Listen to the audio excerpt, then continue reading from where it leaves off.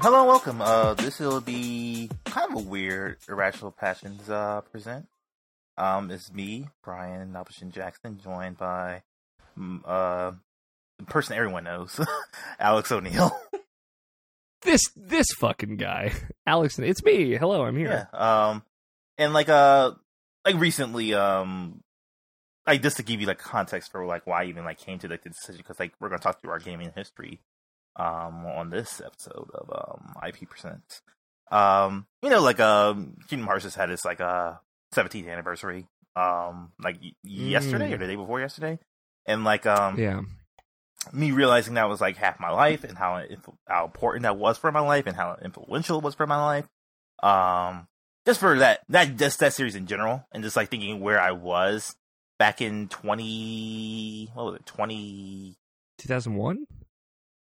No, 2002. 2002. 2002. Yeah, where I was in 2002 as far as video games, and where I am now as far as video games, and like it just made me think about stuff, and like like Alex is my outlet for all things of me, all these fuckeries that go in my head.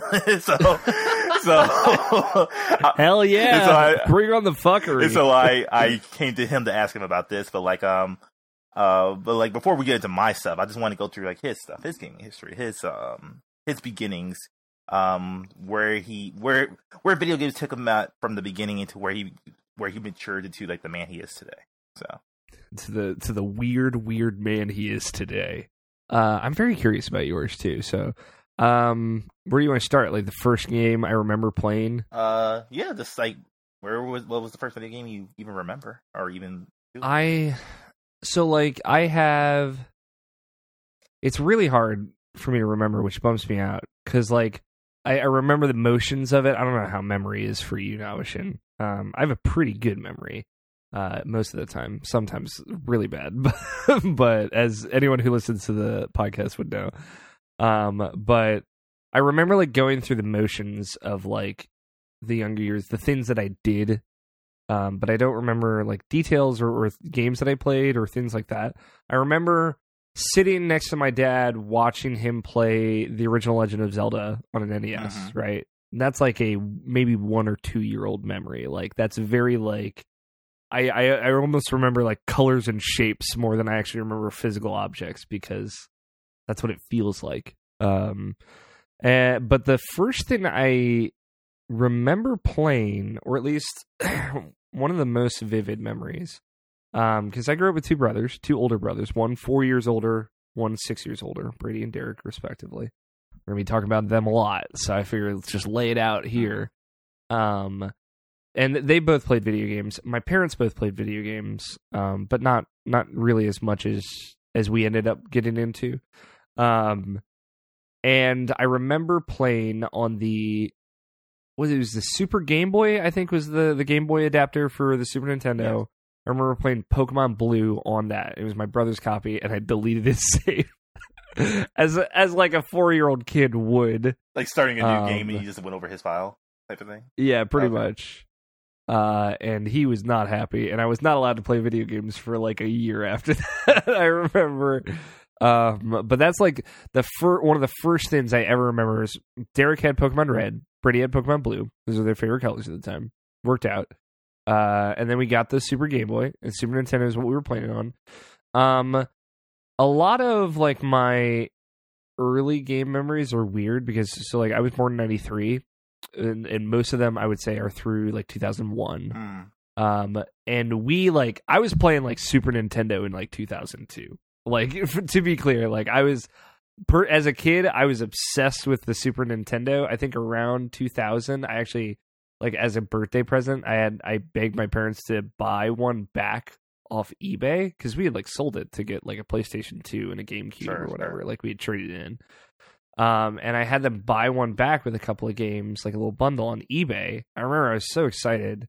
And it was like an original style Super Nintendo, and I think my mom might still have that one somewhere, but I still have some of the carts that I got with that. Because I was like, even as a child, Nalbashin, I was even a nostalgic person back then, and I was like obsessed with old games. At the time, like my brothers were playing Final Fantasy VII and Ocarina of Time, and I couldn't really read like until I was like 10 or 11. because I was, I don't know. I don't want to like give credit to like a learning disability or anything. I think I was just a shitty kid, and I didn't like to read, so I would skip through all those things. So I wasn't playing a lot of like the modern games that were more about story. I was playing Super Metroid over and over again, finding all the secrets. Right. So I would say like that's around where it started. I don't want to derail us too much if you have more focusing questions. No, like we're just pretty much just shooting the shit. Like I don't have really have a game plan about this, but it's just like sure. But you mentioned a lot of games in that period. Yeah, so like you mentioned Super Nintendo, like you mentioned your father playing The Legend of Zelda. Like did you have any affinity for the original NES games, or do you have any at all? So when I started playing games, I started on Super Nintendo and Genesis, right? Like it was around like when I was 5 years old, so 1998, right? My brothers were probably playing on the current systems, and I was maybe playing on the older one. That like, because I don't really know why I was typically playing that, but I would play games with my mom. Like we played the Jurassic Park game on the SNES, stuff like that. But we had an NES and then we didn't at some point. It was just gone. Or like I just didn't think to ask about it. I think it's actually more realistic. Maybe we had it the whole time I was a kid, but I just didn't know about it because I'm stupid. And I never played the NES growing up. Like the first time I actually ever played an actual physical NES was in 2011 when Scott Guthier, our co-host, Tony, Evan, and I all went to Chincoteague for our senior week for like our end of senior year. And at Chincoteague, like Scott's family has a house there. Chincoteague's an island, from point of reference. When we were there at that house, there was an NES in the closet with Final Fantasy 1. That was the first time I actually played an NES in memory. Maybe as a like 1, 2, 3-year-old, I played it with my brothers or something and didn't think about it or remember it. But like growing up, I never played that system. I never had any affinity for it really. I like stuff like Shovel Knight, right? But I like the only NES game like I really like. I like the Zelda 1 and Zelda 2 somewhat. Not as much as like more modern ones. And I like Mario 3. That's like really it. I can't think of games I love on that system at all. I know, like we talked like a couple of years ago with you, me, and Cameron talking about the emulation scene. Like, did you ever try to like play any NES games on the emulators or anything like that? Yeah, for sure. Maybe like in like 2008-ish era or 2005, somewhere in that range. Probably like blasted through a couple of them, played like a Mario game. The thing is, when I was like playing around with emulators, I liked original games that people would make. Okay. You said this before, I just forgot about that. Yeah, I mean, and by say like, I played probably like 2 of them. I played like a Super Metroid like style one, and then I played a Mario one that I actually played all the way through, and really liked. Because it was like Mario escaping like a big boo house, and you fight Giga Bowser at the end. It was really cool. So like, it was that, and then just playing games that either I wanted to play as a kid or I remembered as a kid. So like Tomba on PlayStation, Secret of Mana, Chrono Trigger, or the only games like that I emulated that I hadn't really already played before were like the other Mana games, because I got really into Secret of Mana when that emulation time in my life happened. So you played Mana 3 before? I played a little bit of it in Japanese. Okay.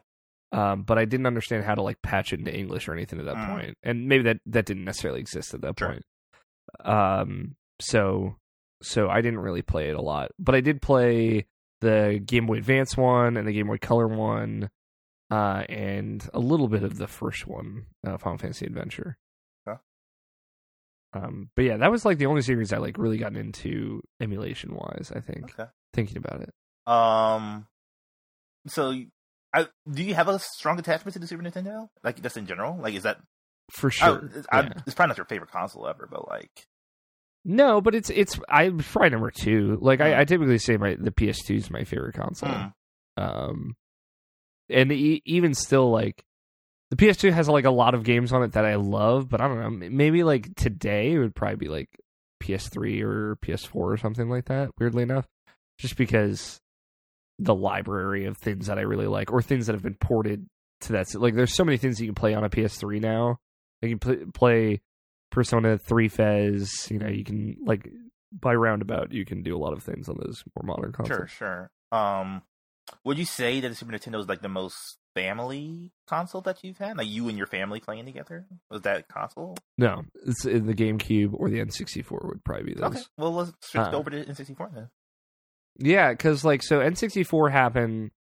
I don't know, like, I distinctly remember seeing the N64. It came out in, what, 96? Was that N64 or 97? Yes. Like 96, 97. So, set the scene a little bit. My parents owned a video store when I was growing up. I think by the time I was, like 1999, they had sold it to my dad's brother, and they didn't own it anymore. But, like, they had gone to, like, CES for years through the 80s, like, to be able to, like, stay up to date and have the technology to rent out and know what is going to be hot in the next year. And, like, they were very much, like, a part of, like, the video rental technology scene, which was, like, the video game scene was burgeoning, like, underneath that. So they, like, got into video games via that. And they had a video rental store that eventually rented video games as well. So it makes sense. So they were into games mostly, I think, because of that. And that trickled down to us, right? They wanted, because my dad was kind of like a tech nerdy guy, and my mom liked games, like, and they both like games, and all of us like games because of that. They would always tend to try and get the consoles when they came out. Mm-hmm. So I think we probably, this is very Alex ending a long ass way to say, I think we had the N64 like right when it came out, and I remember like not giving a shit about it. Like, I don't know what it was, but I was like, whatever, that's stupid. Until in 98 when Ocarina of Time came out. And I remember because sometime, I think in 97, like, one of my distinct memories in like a public place as a child was my brother Brady was like holding my hand, and we were going to, I think it was the Babbage's in our mall. And he was trading in a bunch of games to buy The Legend of Zelda: A Link to the Past. Mm. I think he pre-owned, but it was still like $50 because there's no God. And he brought that back, and I sat and I watched him play like almost all the way through The Legend of Zelda: A Link to the Past. Like that day, like it was like a Saturday or something, and we went and did that. And like that is like a totally defining memory of mine. So when I saw Ocarina of Time for the first time, my fucking brain exploded. Like, that's the only time as a kid, like, my brother Derek was playing, and he rolled into Hyrule Field, and he was rolling and going through Hyrule Field, and I was like, what is happening? Right. And like, I had seen Mario 64 and just didn't give a shit, right? And I think that's just like telling of my kind of affinity toward Mario versus Zelda. Like, I was definitely way more into Zelda. But yeah, the Ocarina of Time moment, and like, what? Like, what is? And then like I was watching.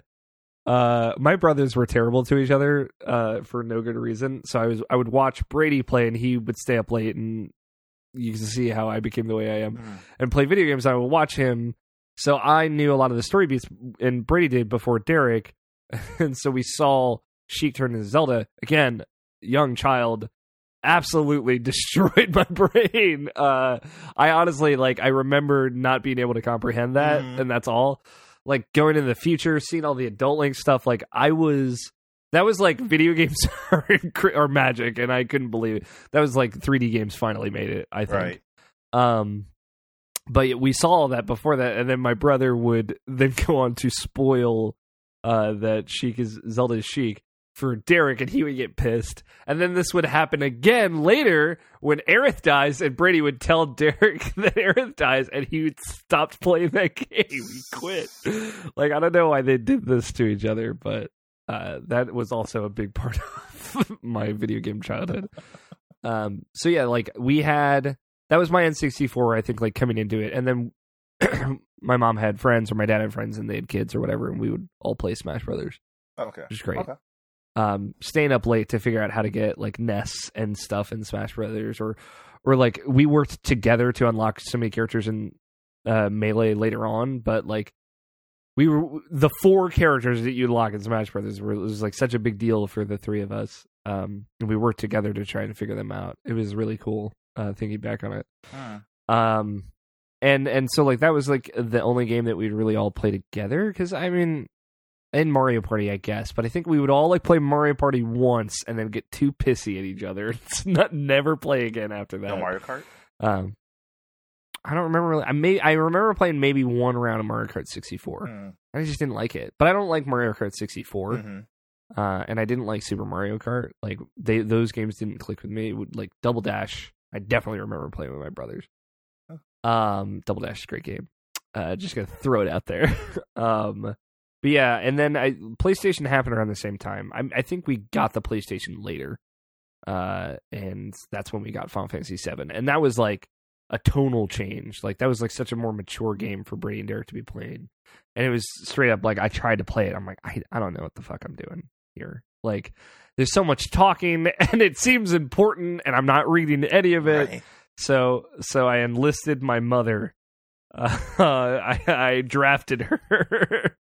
But no, I was like, I want to play this. I want to play it because Birdie and Derek are playing it. It's 1998. I'm 6 or whatever. Like, I'm not going to understand what's happening. So I need you to tell me what's happening. So my mom became like this filter that she would have the controller and she would sometimes hand it to me when we were fighting monsters. And I would grind for hours and hours to get us so we were strong enough. And that was just me like hitting A and hitting attack over and over again. So I could totally do that. Right. And she would tell me, kind of like filter the story to me, because Barrett curses a lot in that game, as I'm sure you know, Nabishin. So she's like taking that and censoring it and telling me like a okay kid version of this. So the version of Final Fantasy VII that I played was dope as heck, man. But yeah, so like I don't really remember because I was very young at the time, so I didn't remember really the story, and I think the filter didn't always like get some of the twists and turns across. But that was like obviously a really big deal, and then we beat it. I remember us jumping up and down like the two of us in the living room watching the last cutscene. Like it was such a big deal that we had played this 35-hour game together over months and months and months. Oh, weird question. Like this is probably a dumb question too, but like did your mom understand it like a lot? I don't mean like she like I'm just saying like it was like the first like like really Japanese game to come over here, so I didn't know if it seemed like a little too weird for her or something. I was just curious.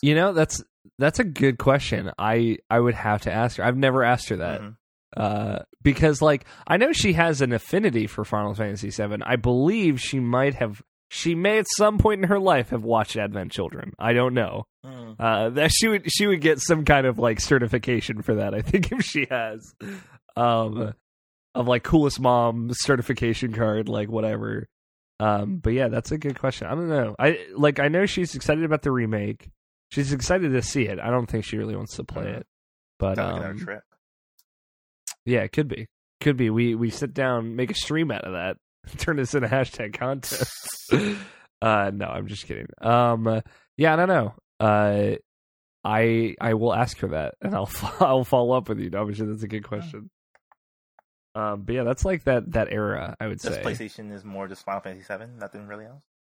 The PlayStation is another one that I would play a lot of those games when the PS2 came out. And again, weirdly, my late to the party nature has just like always been part of me.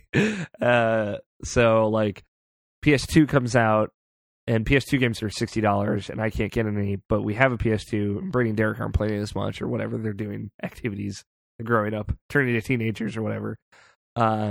So I start playing the only games we have to play on the PS2, which are PS1 games. Play Spyro the Dragon. Okay. Play this, play that, play a little Crash Bandicoot and hate it as a child. Just hate it. So yeah, I played a lot of the only PS1 game that I was into that I rented from the video store that my brothers weren't really into necessarily was Ape Escape. Shout out. Love Ape Escape. But yeah, like PlayStation games, I think we all predominantly played alone, which is funnily indicative of where PlayStation is at right now. And like I can't remember a lot of it. Like my brothers played a lot of PlayStation games, like Xenogears. Derek was really into, or whatever it was called. Brady liked some other. He played the Lunar games on PlayStation. He loved those games. And I watched a little bit of that, but again, that was like Brady would have to read it all to me, and he got really fed up with that and stopped. So yeah, I played more platformers on PlayStation. Like Alundra was like, I remember after me and my mom beat Final Fantasy VII, we went to the store. We're like, all right, we're gonna find another game to play together. It's gonna be something great. And we basically asked the GameStop person, like, hey, like, what's a good game, like an adventure game that we can play together? And he pitched us Alundra, which, shout out to this unsung hero at GameStop or EB Games or whatever, years and years ago. He got us the Alundra, which was like a 2-disc game, and like the big book strategy guide for us. And that game was totally like a great game for us. And we started playing it, and it's really hard. I think that's the reason we stopped, was just we got stuck so much. It was very difficult. But again, I talk about that game a lot. Of like later on, I would go back and play it by myself, and it's one of my favorite games of all time. So that would. But I think like when we bounced off of Alundra, that's when me and my mom stopped playing games together, which is kind of a bummer. So was that game? Yeah, and then I remember we played Alundra 2 came out, and that's like a totally different game, and it's like a kind of super shitty game, and I tried to play that a lot by myself and got very frustrated as well. I think it was just like, again, mostly difficulty. Like Alundra is not an easy game, and it's also like an action platformer to some, like it's a Zelda-esque game with a lot of jumping and difficult jumping at that. So I get why we probably walked away from it. Any portable systems around the time? Did you have like a Game Boy or anything? Yeah, so Derek got the Game Boy. And then Brady got the Game Boy Pocket, right? And this is kind of before my time. I was like a 1-year-old. I hear stories of the Game Boy Pocket. I never saw it, all right? And I wouldn't get my own until I got Game Boy Color in 2001. When I was like 8, so yeah, it must have been 2001. When I was 8, my nose got torn off by a dog, by one of our dogs. And I had to go into a hyperbaric chamber to like have the pressure heal my wound on my nose because it was reattached. Anyone that's seen me knows I still have a nose. And I couldn't take that, so I had to go to surgery, got tubes in my ears, whole thing. I couldn't take the pressure, funnily enough. And I spent a lot of time in the hospital. Like I had to go every day for 2 weeks, I think. So my parents got me a Game Boy Color as like a get well present with Link's Awakening, which was my first, like, I own this Zelda game, Link's Awakening DX. And that's like, you know, it's coming out this Friday from when we're recording this. I don't know if I never, like, I know you liked the game. I didn't know it was like that. I don't know if it was like a special thing to you. Let's just say that. It is a really special thing to me. Like, I think the thing is when I played it as a kid, I didn't know what the fuck to do. Sure. Because again, same era of like, I don't read. But that was one I was like, I'm going to figure this out. And I got through like the 6th dungeon, which is like not reading in that game at all, virtually. Very difficult. And I never finished it until like 4 years later when I would like go back and play it, like maybe my freshman year of high school. And then I was like, oh, I love this. This is great. But if I had fully clicked and I was comprehending what was happening as a kid, I think it would be higher on my overall list. But it is really special to me. But yeah, I got my Game Boy Color. Then we all got Game Boy Advance at some point. We all got Game Boy Advance SPs. And then Brady and I would get DSs and DS Lites. And then the rest is like, we pretty much got those when they came out after Game Boy Advance SP. So I was definitely, that was always a factor. I just don't think about it as much, I think. Sure. Pokemon? You know how I feel about portable gaming. Yeah, again, I wasn't as into handheld games, but yeah, I got Pokemon Yellow. Okay. Shout out, being the third brother. That's what I'm saying. You get that third game. I got Pokemon Crystal. I got Pokemon Ruby and Emerald, because at that point it was just me and Brady playing. And then, you know, like I would continue to play Pokemon more in the future, but like Crystal was the last one that I was like into. Until like I would again kind of loop back around later and start playing those games. Okay. As a comprehending adult. For sure. But yeah, I think like the console shift era into PS2 GameCube. Like GameCube was the thing. Like I remember that Christmas morning where we got the GameCube. And my brothers were terrible. Hopefully my parents will never listen to this, but we found the GameCube in my parents' closet before Christmas. So we knew we were getting some strats ready. We didn't like take it out and play it. All right, we're not that bad at kids, but we did look. We looked for Christmas presents every year. It was we were on the hunt. My parents got very good at hiding them. But my three of us, we were restless. We found them almost every year. And that Christmas morning, like playing Smash Brothers Melee was like time of the life. Unlocking all the characters, playing as Bowser, like a thing that we'd all wanted to do for so long. So we just did a big all Bowser fight. So that's all we talked about when we played Smash 64. Was like, I wish we could play as Bowser. And he's great, to be fair. And yeah, so that was GameCube was like most of the games that we played together. Like Brady got Luigi's Mansion that Christmas. And I watched him play through almost all of that. That was so fun. So that's like a game, again, I experienced as a kid. Never played it until later, but I watched Brady play it all the way through. Love that game. And I would get like Mario Sunshine, right? Like the Mario games, I think kind of my brothers would just let me play and then they would have me help them figure out platforming things, because at that point it was like the turn was happening where they were like, how did you figure out this puzzle? And like, I don't know. It just kind of made sense. It was like, for some odd reason, I could see the code or whatever. And my brothers would ask me to come do a specific part or something, or I would have them come do a specific part for me. Like, I remember I had to get Brady's help like twice when playing Star Fox Adventures, because there's a part where you have to mash a button really quickly. And as a kid, I didn't know like the pen trick or whatever. Right. And I could never do it, so my brothers would always have to help me. And we always got so pissed. What's the pin trick? Real fast, I don't know what that is. It's like if you take like a cap of a pen and run it along the side of a button over and over and over again, basically back and forth. Because if you move your hand like that, it's typically easier for people who can't press a button really fast. Yeah. So you're just sliding it back and forth over and over and over again. I got you. Works 100% of the time. If you're having trouble, any kids out there playing video games having trouble mashing buttons, that is absolutely the trick. So I would always have a pen next to me when I played Star Fox Adventures for that one time it happens in that game.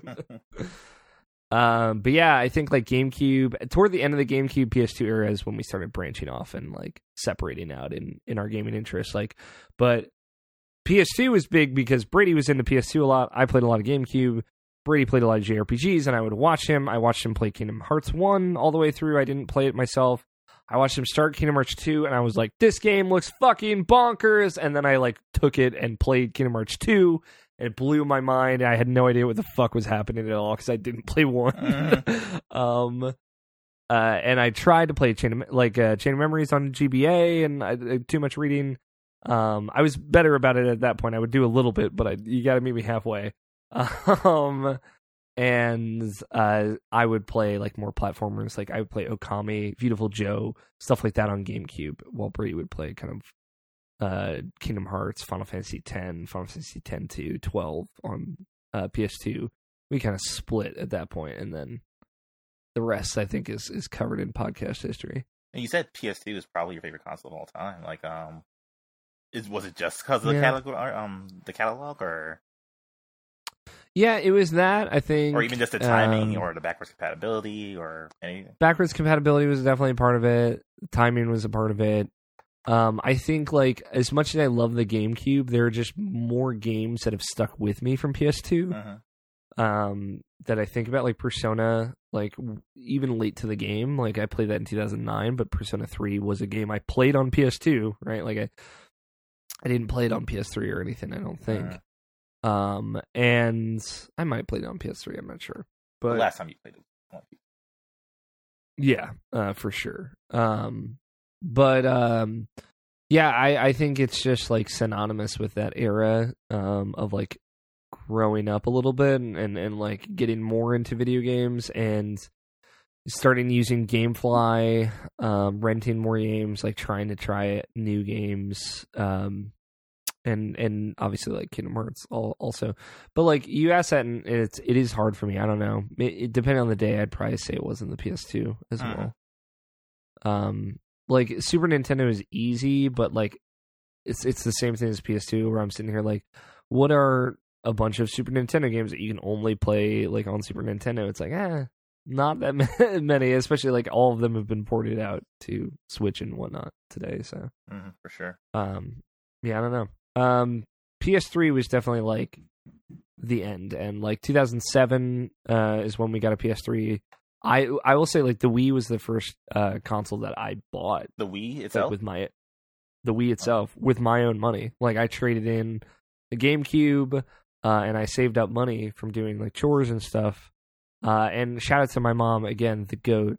When I was in middle school, and the day pre-orders went live for the Wii, like I knew it was coming ahead of time. I'm like, Mom, you have to go to the mall and pre-order this from GameStop, please.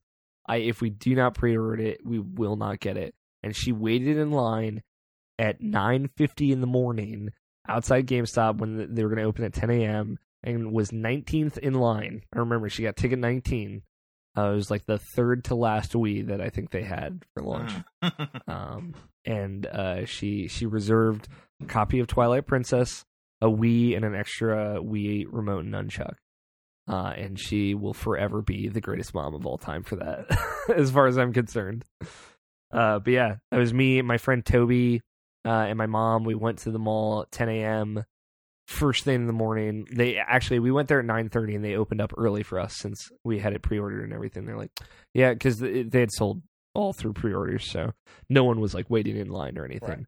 Right. So we just went in, picked it up, grabbed all the stuff, and kind of like paid the remaining difference. I think it was like $30 extra and bounced and went home, and I played Wii Sports with my friend Toby all morning and played Twilight Princess all evening. It was that was cool. That's a special thing for me because it was the first one that I bought. You know, it's a 13-year-old kid or whatever. Was the Virtual Console important for you at the time? Considering that, I think I like wasn't as aware of it, right? Mm-hmm. Like I was just starting to like watch G4 and stuff at that time. So yeah, I think so. I definitely used it, but again, it was kind of to play those safe games that I had played before. Mm. I didn't really branch out. I didn't play other games. I got you.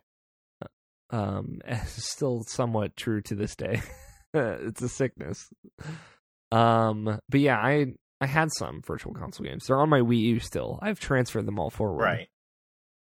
I still have my launch Wii, I think. I might have had to get a replacement, but I might still have it. So you mentioned that the GameCube and the PlayStation were your or N64, sorry, were your family console. Like the Wii didn't really do that for your family and your household? No, at that point, like it's 2 years before my parents got divorced. Mm-hmm.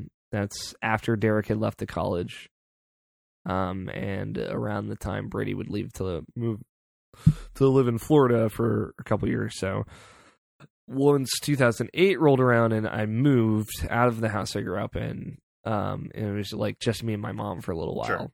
I was just playing games by myself at that point. So that's. Yeah, it was too tumultuous a time for the Wii to strike while the iron's hot. You know what I mean? So, we turned it into a system I ended up playing alone, which is maybe why it's pretty disappointing, all things considered. Was this around the time where you played Persona 3? Just before it. That's 2009, so that's my junior year of high school. When I got really sick. And my chronic fatigue syndrome, like when I had that diagnosed, like that's when I was home, I was sleeping for like 14 hours a day, and I had like an hour and a half to 2 hours of tutoring 3 days a week, and that's all I was doing. So like I just had nothing but time. I wasn't depressed, all things considered, but I was bored. So I was just wandering the house looking for something to do or anything to play. And I remember Derek got Brady Persona 3 for Christmas the year before, as a game he thought he might like. even though it was a PS2 game. He's like, hey, I heard about this, and it's cool. And I had heard about it on some G4 thing, just because of the whole Evoker brain blowy outy thing. Mm-hmm. So I had heard about it, and I went. I saw that he wasn't playing it. He didn't care about it, so I went and checked it out, and the rest is history, man. Nothing could have prepared me. Because imagine, you were a kid in high school, junior, and also you're sick and you can't do all the things that you would do in high school, and you just stumble upon this game that lets you literally just do that, and also fight monsters and be the hero and stuff. I couldn't have written a better timeline for that. Mm-hmm. In my wildest dreams, you know what I mean? It struck right at the right time, and I remember right after I finished it, I ordered Persona 4 on PS2 off Amazon the next day. I wouldn't finish that, but that's another 40 hours I would get into that before I would burn out eventually from all this JRPG. Sure. I guess that's it now. Where did your affinity for JRPGs come from? It was definitely Brady. It was 100% Brady O'Neill, my brother. I think obviously Final Fantasy VII is a big part of that, but that game's weird for me. Obviously, I have a weird history. I don't think of that as a JRPG in a lot of ways. At least, or I didn't when I was a kid. I do now. But even still, that's a weird adjective for that game for me, because it is so un-Japanese and un-JRPG. Sure. So I would say watching how into Lunar Brady got was great. And that was the first game where I'm I like how these characters look. I like how they talk. I like how they act. I like this kind of jolliness to it. On and off, I was watching Toonami at that point. I liked anime. It wouldn't make sense to me that the two are essentially one and the same until many years later. Again, stupid kid. I was at that point. I had a good heart at the very least. I was trying. But catching episodes of Fruits Basket, and I'm like, this is cute. I want games like this. So there was I was looking for similar to the Alunger story, GameStop, GameCube era. Went in, I'm like, sell me on a game, GameStop man. I need a cool game. I want an adventure game. I want an action game. He gives me Tales of Symphonia. Again, another angel walked into my life. Now I'm thinking about it, honestly, Navashin, this is super weird. These totally faceless GameStop employees that walk into my life and change it forever. But yeah, he hands me Tales of Symphonia. He's like, check this shit out. Opens the case. It's got 2 discs. And my mind is blown. 2 GameCube discs? There's so little. What are you going to put on them? And I played Tales of Symphonia front to back. And that's fully voice acted. So that was finally, I felt like I was more into that. Yeah. And that was actually one where I played with a couple of my friends at the time. Because you could do that up to 4 players co-op. So Brady played with us on and off. Some point, I was actually really mean to him. I was he wanted to play with us through the final boss. I'm like, nah, I need the AI to play the healer, so I can't have you do it because you can't use all the spell. You can't map them to all the buttons. You don't have enough buttons. So I'm just gonna have you just not. If I've seen Brady, be like, don't have enough button mans. Sorry, you just don't have enough buttons. He will absolutely not know what I'm talking about. But if I explain it to him, he would. I'm sure he remembers that. But yeah, we played through that together, and that was really cool. It was cool to be able to play that game together, and that was I was still playing that alone home because that's a 70+ hour game or whatever. But when we would get together, we would just hunker down, order some pizza, and play that game for 6 hours straight. It was awesome. So that I think was when I got into JRPGs. I was I like this really long, crazy, so much happened in that story, that game. I really felt like I got my money's worth. Mm-hmm. And then I would revisit that in the 2008 era by ordering Tales of Vesperia on GameFly. And I think that was the first time I'd sought one of the. I was like, I know this series. This seems different. Maybe it's a sequel. Maybe it's just a whole new game. And then I played that and straight up. I think that was Vesperia is like the point where I'm like, I love this kind of game. Like this is absolutely for me. Because I had sought it out and it had paid off so much on what I wanted. So you had a 360 before PS3? PS3 in 2007. I bought a 360 with my own hard-earned money in 2008 for Gears of War 2. Okay. Which I had to get my brother to buy because I wasn't 18 yet, or 17. I was still 16. So, but yeah, I also, part of me buying a 360 was after seeing how they updated the UI. I was fucking sick and tired of Blades. The NXC. Tell you what. Yeah. I think that's it. I really do. First PlayStation game that we got, Ratchet & Clank, Tools of Destruction, whatever. Ratchet & Clank Future Tools of Destruction, is that it? Yes. And Uncharted 1. Played through Uncharted 1 with my mom. Brought it back. That was fun. We didn't finish it together, but we played through the first half of it together. Played through Uncharted 2 eventually with her, and 3 for the most part. And then she played Uncharted 4 by herself. So, shout out to her. And so, yeah, I think that, like, pretty much crescendos, right? And so, like, once me and my mom were alone, like, living alone for that year that we were, we definitely, like, played Uncharted and stuff, like, a couple of things together. We would spend some time together again, so. Would you consider Uncharted a special series team? Yeah, for that, especially. And you can read my Uncharted Feelings feature. It's on the Best of Irrational Passions. I feel like that, like, conveys all of those feelings in a good modern way. Because like you said, like Alundra was the last game you guys played together, but like you still have Uncharted as well. As like in that like pre-divorce era. Is what I meant mostly. Like when you could do it anytime you wanted to, instead of like making special time for it type of thing. Yeah, exactly. Right.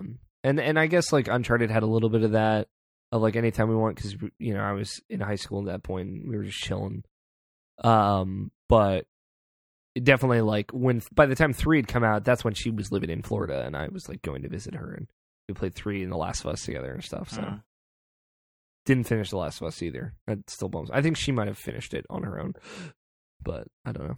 Was it this era that like well, it literally has to be like like because like PS3, the PS3 era felt, or PS3 360 era, I should say, Wii era, that like this is like where to shift the games, where like games could be a little bit more. I mean, obviously they had like stuff like Metal Gear and stuff like that, but like like whereas like there was a shift as far as like the way games are presented, the way accessibility was more of a thing, the more like gender equality was becoming more of a thing.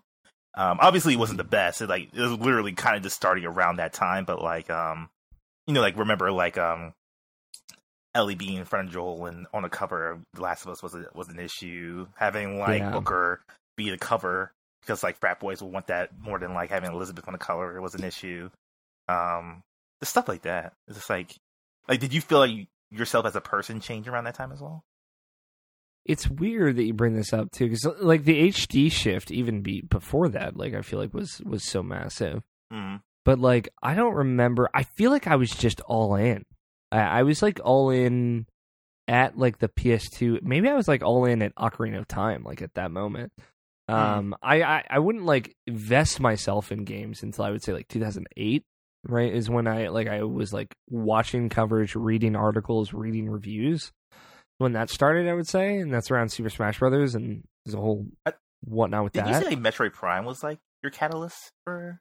There are a lot of points again. Like Ocarina of Time sticks out, Metroid Prime sticks out, and that was like a Christmas gift that I got, and like I just lost myself in that game. God.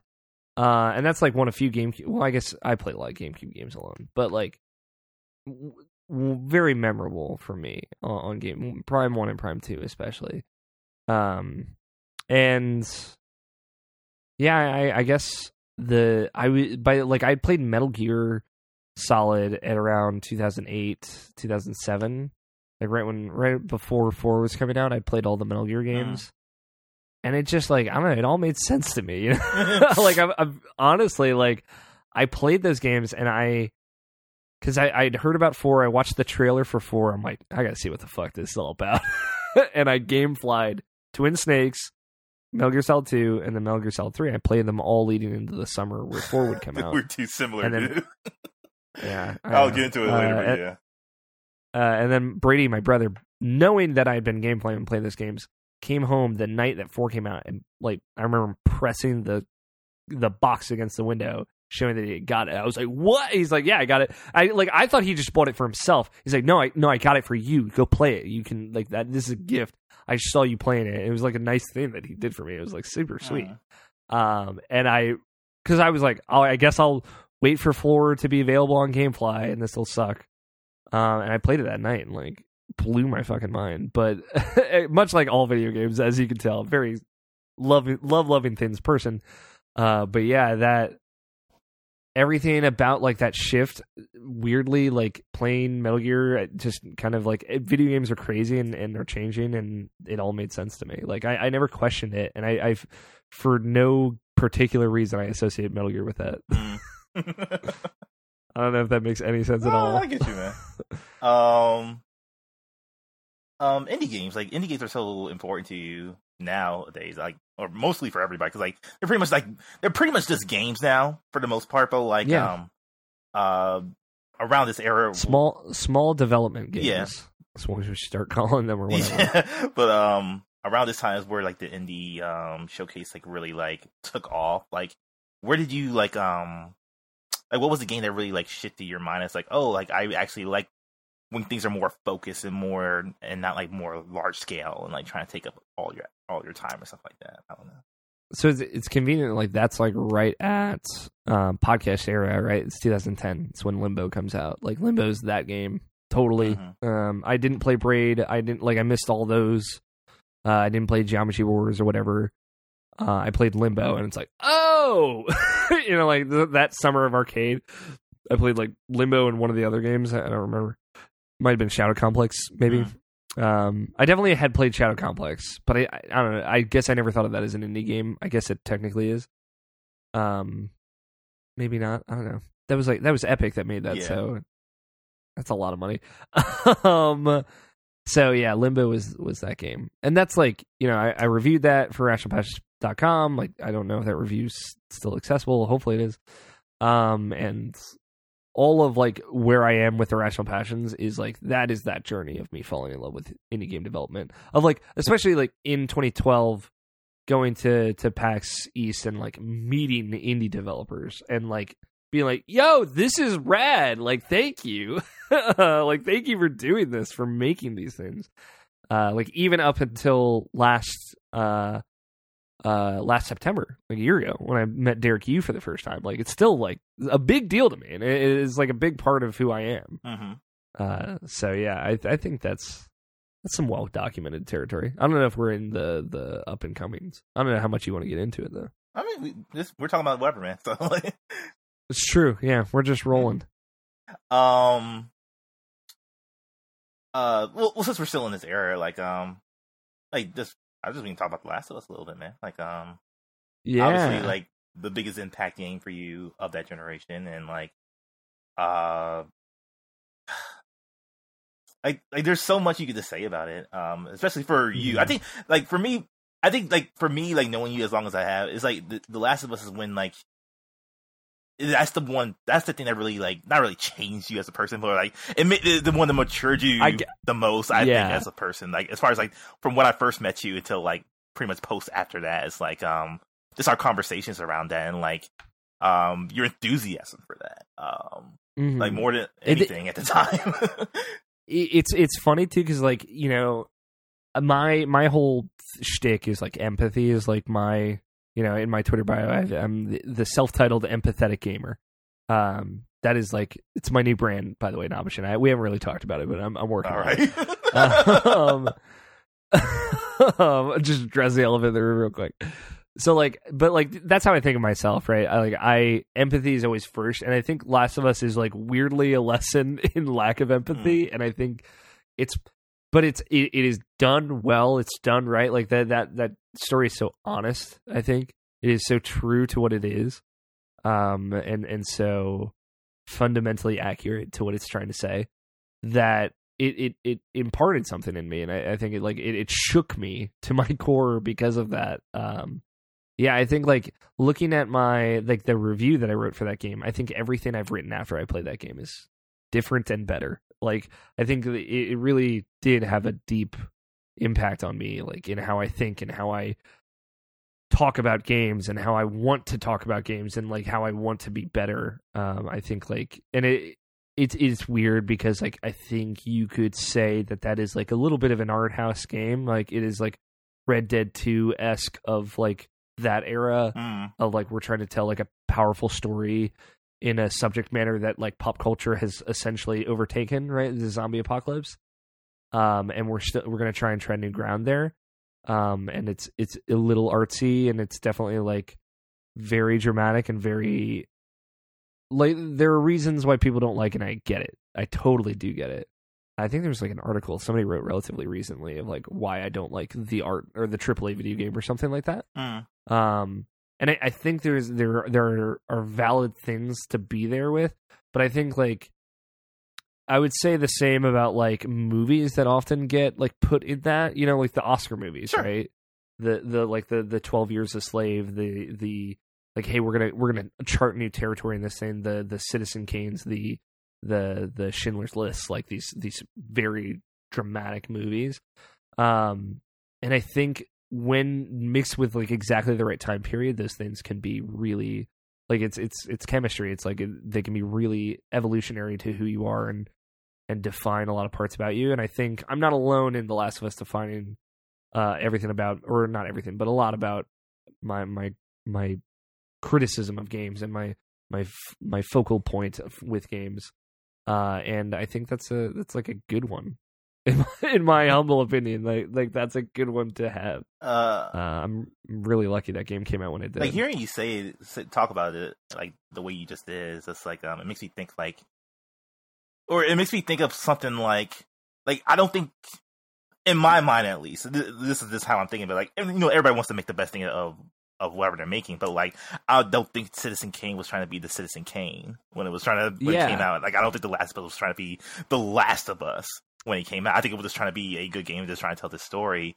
And like I think the issue for like with you and me with God of War in some ways, and like even like with you for Wolfenstein, it's like when games are trying to catch that, like it was like our whole Osterbait discussion like a few years ago or a year ago, whatever. It just feels that way. It just even if it's not intentionally that way, like it comes off that way in a way. And that's just like a personal opinion thing, but like, you know, it's the way it is. And everyone's gonna see that hook differently. Is the thing, like if you're laying you are laying that Oscar bait hook out, right? Like I think some people will see it in The Last of Us and some people won't. Like I don't necessarily see it in that game, and it sounds like you don't either. But a lot of people probably do, and I get it, and I get where they're coming from. And maybe it's just like this kind of. Like, if you told me the people that made Crash Bandicoot would make that game, I would have been like, no, they won't.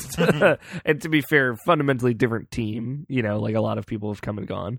But people who made that game are working on Last of Us, and they're part of that family. And so, I would more eagerly believe that they weren't necessarily going for that thing. And they just got it. They just caught lightning in a bottle.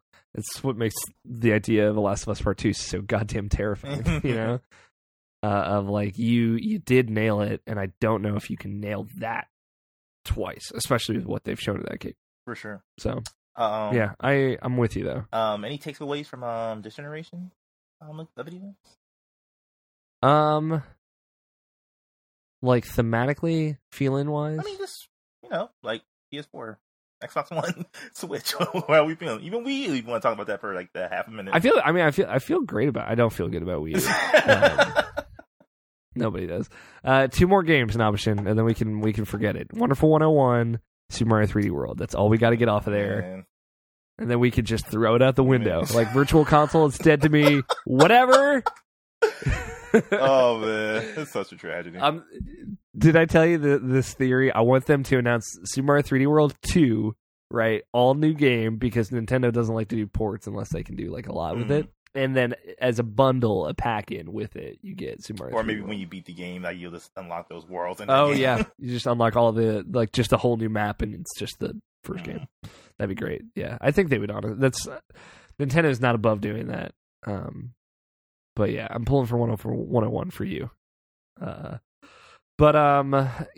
I feel really good about Switch, Xbox. Like, I feel like culturally, video games, like, as a business, has been most impacted by this generation, not the actual games themselves. Like, honestly, the games themselves feel, with some exceptions, feel very similar to what we've been playing for like 10 years. Sure. Like, there have not been a lot of brothers moments in this generation. You know what I mean? Yes, I know what you mean. But I didn't even think of that, but yeah, you're totally right. I just meant, like, you know, challenging new ways for games to control, like, for you to input with them. And, like, honestly, like, the stuff that Man and Medan's doing with online co-op is, like, one of the most exciting things of this generation. Like, I'm gonna be real with you, obviously, because this gen has been great for those kinds of games, from Until Dawn to Detroit to that. Yes. And now it's like, whoa, this is like a totally new way to experience this thing that is and has kind of grown familiar, versus like Gears of War, where I'm still shooting things. You know what I mean? Like, I'm just doing guns again, and I'm okay with guns. But, like, you know, that part of it, that part of the equation hasn't changed. Even true of, like, Kingdom Hearts. Yeah, like it's interesting that you say that, because like, instantly when you talked about, like, controls, like, pretty much being the same for the last 10 years, like, I think about, like, something like The Last Guardian, and, like, that's kind of the reason why I liked that game so much, was because it was so different. Like, problems and all, but, like, you know, like, that game stuck with me because of that reason. It was asking me to do somewhat the same, similar stuff, but, like, in a different kind of way, and, like, controlling this AI with me the entire time, and, like, it was very much challenging me. And it's like the main thing I would like, I main critique about it for, like, for other people who are, like, complaining about it, like, cause I understood where they were coming from, cause, like, it asks a lot from the player, but, like it's just one of those things, like, if you could stomach it, like, I feel like, and that's a weird way of saying it, but, like, if you could stomach what the game is, like, telling you to, how to play their game, like, I think you get something really special out of it. But that's just the way I see it, though.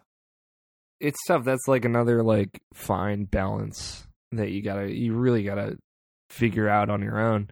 It's gonna be different for every game, because I feel like most players get kind of pissed off if, you know, X isn't reload and L isn't aim down sights and R2 isn't triangle is jump, but not an X or something like that. Right? Yeah, right. Like, it is such a disorienting thing, but I think that speaks to the kind of homogeny of control schemes throughout video games. Like, right? remember when Killzone 2 came out, and, like, that control scheme was, like, so different, and no one could take it. No one could take it just because it was so different. And then they eventually patched in, like, the Call of Duty controls for that, just have people get used to it. So, you know.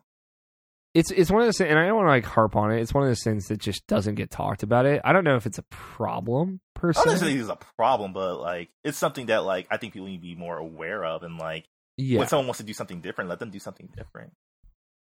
Yeah, I think it is challenging to innovate in that space, and I commend the people that try. Even, like, I wasn't in love with The Last Guardian, but I appreciated what they were trying to do. You know, and I appreciated the different control scheme. I'm thinking, Nabashin, that maybe we should do this as a two-parter. Oh yeah, I wasn't planning on doing this all in one shot. Okay, I didn't know where you were at, but I did not mean to talk for like an hour. I mean, it's you, man. Like, this is what I expect. Yeah, it's true. I'm sure you came with the right expectation. I try to be good, but I very rarely succeed. Anything else? No, like, I think it's a good stopping point for here. Sure. Trying to think any big points that I forgot to bring up. Fundamental. Ape Escape is great. I feel like I didn't talk about Ape Escape enough. Love Ape Escape. That's a game that switches up the controls in a really weird way. That's maybe not for the better, but I enjoy. Where, like, all your gadgets are the right analog stick. Did you ever play Ape Escape? I never played Ape Escape. Oh my god, dude. I think you would love Ape Escape, because they're, like, quirky, and they are a lot of the reasons that you like video games. And there's just like little Easter eggs, little funness to them. Ape Escape 2, I think, is on PS4, like the PS2 classics that are on PS4. Just download it tonight, Nabishin. It'll break your gaming rut. I promise. You probably won't. But yeah, Ape Escape's great. I played Jurassic Park with my mom on Super Nintendo. It was terrifying. There's a part where the T-Rex runs at you, and it's very scary. Because if it gets you, it eats you whole, and it's a very graphic animation. Me and my mom would always start yelling. there's these walkways where you have to run from left to right, and the T-Rex will chase you. And me and my mom like, he's fine. Yeah, I think video games are in a great spot. I think hopefully we see more change in the next generation. I'm thinking stuff like AI or multiplayer things that we can't imagine right now, or things like that might be able to do the trick. And I think maybe new hardware could get us there. We'll see. But yeah, that's it. I hope that was interesting. Yeah, it was. Do I make more sense to you as a person now? I mean, context is always a good key, because there's something I didn't know about you, and then it's this is the whole thing about it is just knowing a little bit more about each other. Yeah, it's nice to talk about too. It's fun to be nostalgic. I'm excited to hear yours next time. Cool. Do you want to take us out, or do you want me to take us out? You probably got the more of the stuff. Sure. So I guess this is the end part 1. Next time we're going to sit down and talk about Nabishin's gaming history. I hope you all enjoyed this. If you did, go ahead and subscribe to Irrational Passions Presents. I feel like IP Presents was almost made for you, Nabishin. It feels like it is just a great place where I'm sure you and I will continue to have many great conversations. And if you like conversations like review discussions where we critically talk about games, you can hear George Cruz talk to some of the OK Beastie Boys about dangerous driving, or that other game that they talked about, Telling Lies. I remembered it. It's also in this feed. Go ahead and subscribe and write us a review on iTunes or Spotify or Google Play, wherever you listen to IP Presents. It is a catch-all feed for all the folks at Irrational Passions podcast and all. And we do a lot of cool stuff here. Hopefully you'll like it. But check out irrationalpassions.com. You can hear Nabishin and I on Irrational Passions podcast every Saturday, 7:30 p.m. Eastern Time, youtube.com/Irrational Passions. Follow Nabishin at Nabishin186. He's a good boy on Twitter and Instagram, and he is lovely, and you should follow him. And you can follow me at Alfinder27. Spells just like it sounds. It's everywhere. You could even find me on the video game consoles with that. Thanks for listening. Thanks for hanging out, Nabishin. This was so much fun. Always, brother. We love you all. Have a good one. Bye.